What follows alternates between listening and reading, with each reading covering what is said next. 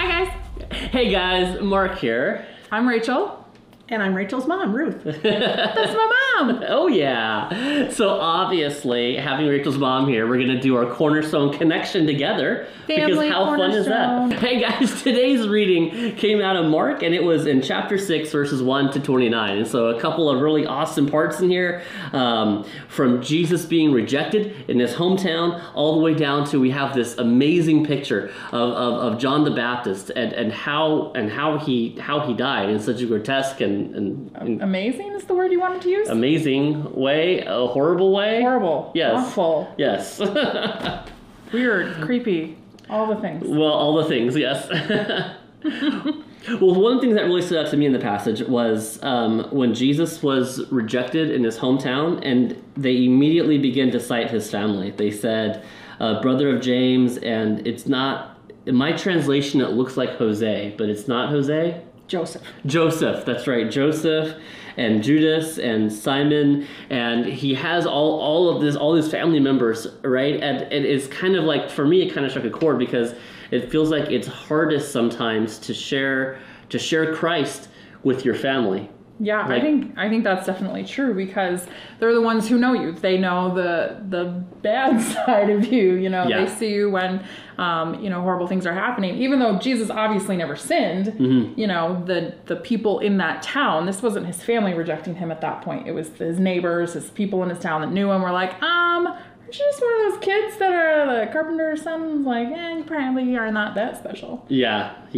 It's yeah. It reminded me of a story of, I remember one time when I was in my very young 20s, and I was a believer, and so I had reached out and invited my brother to come to church, and he had not been to church in like a lot of years, and so I remember I took him to, we called it the X Factor. It was a blatant trademark ripoff of the show. It was like a Gen X service, so everything was like candles and black tablecloth, and it was like a guitar only worship, and it was very hip and cool, and all In of the your 90s. all of your parents will understand how cool that really is, right? It was if you were a Gen Xer, you were like, yes, but no. So How did your brother feel about this? well, it was interesting because he said he was like he said everybody was just off doing their own thing.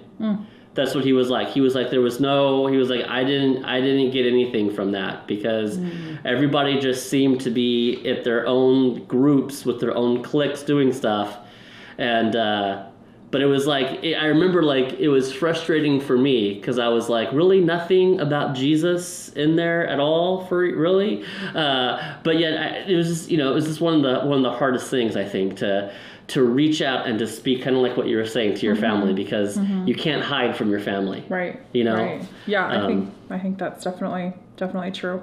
I've always thought of this passage, the part that's interesting to me is when Jesus sent out the 12 on their missionary journey. Yeah. And I always thought, like, we don't know a ton about the disciples at this point. This is not the apostle level disciples yet, when Peter speaks and 3,000 come to know Christ. This is like the doubting Peter stage. Right. And the like, is it time to, conquer the Romans? And is it, they're still kind of figuring out what Christ has really come to do. And yet this is when, Jesus sends them out and just says, just keep going to town. If they don't like you in this town, just keep going, go to another town, heal people, cast out demons. And I can imagine that if I had been one of the disciples at this point, I would have been really nervous about this because we've seen Jesus do these things, but not us.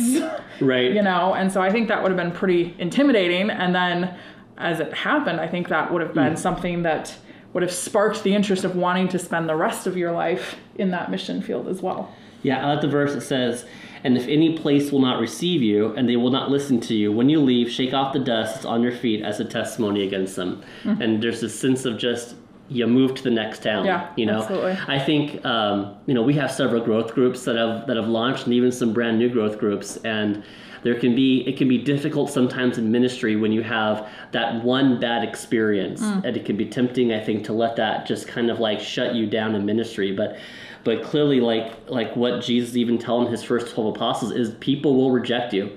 like some people will 100% reject you and shake off your feet and move to the next town and keep doing the work of God. But I mean, on the same side, that there were people that rejected them, there were also people that took them in and provided for them. Because Jesus told them, don't pack a lot of things, don't pack your extra clothes, don't pack all your food. You will be provided for. So as many people as were saying, no, we don't want to listen to you, there were others that accepted, and brought them into their homes and took care of them while they were doing this mission. That's awesome. So. Well, hey guys, thanks for joining us, and we'll see you next time.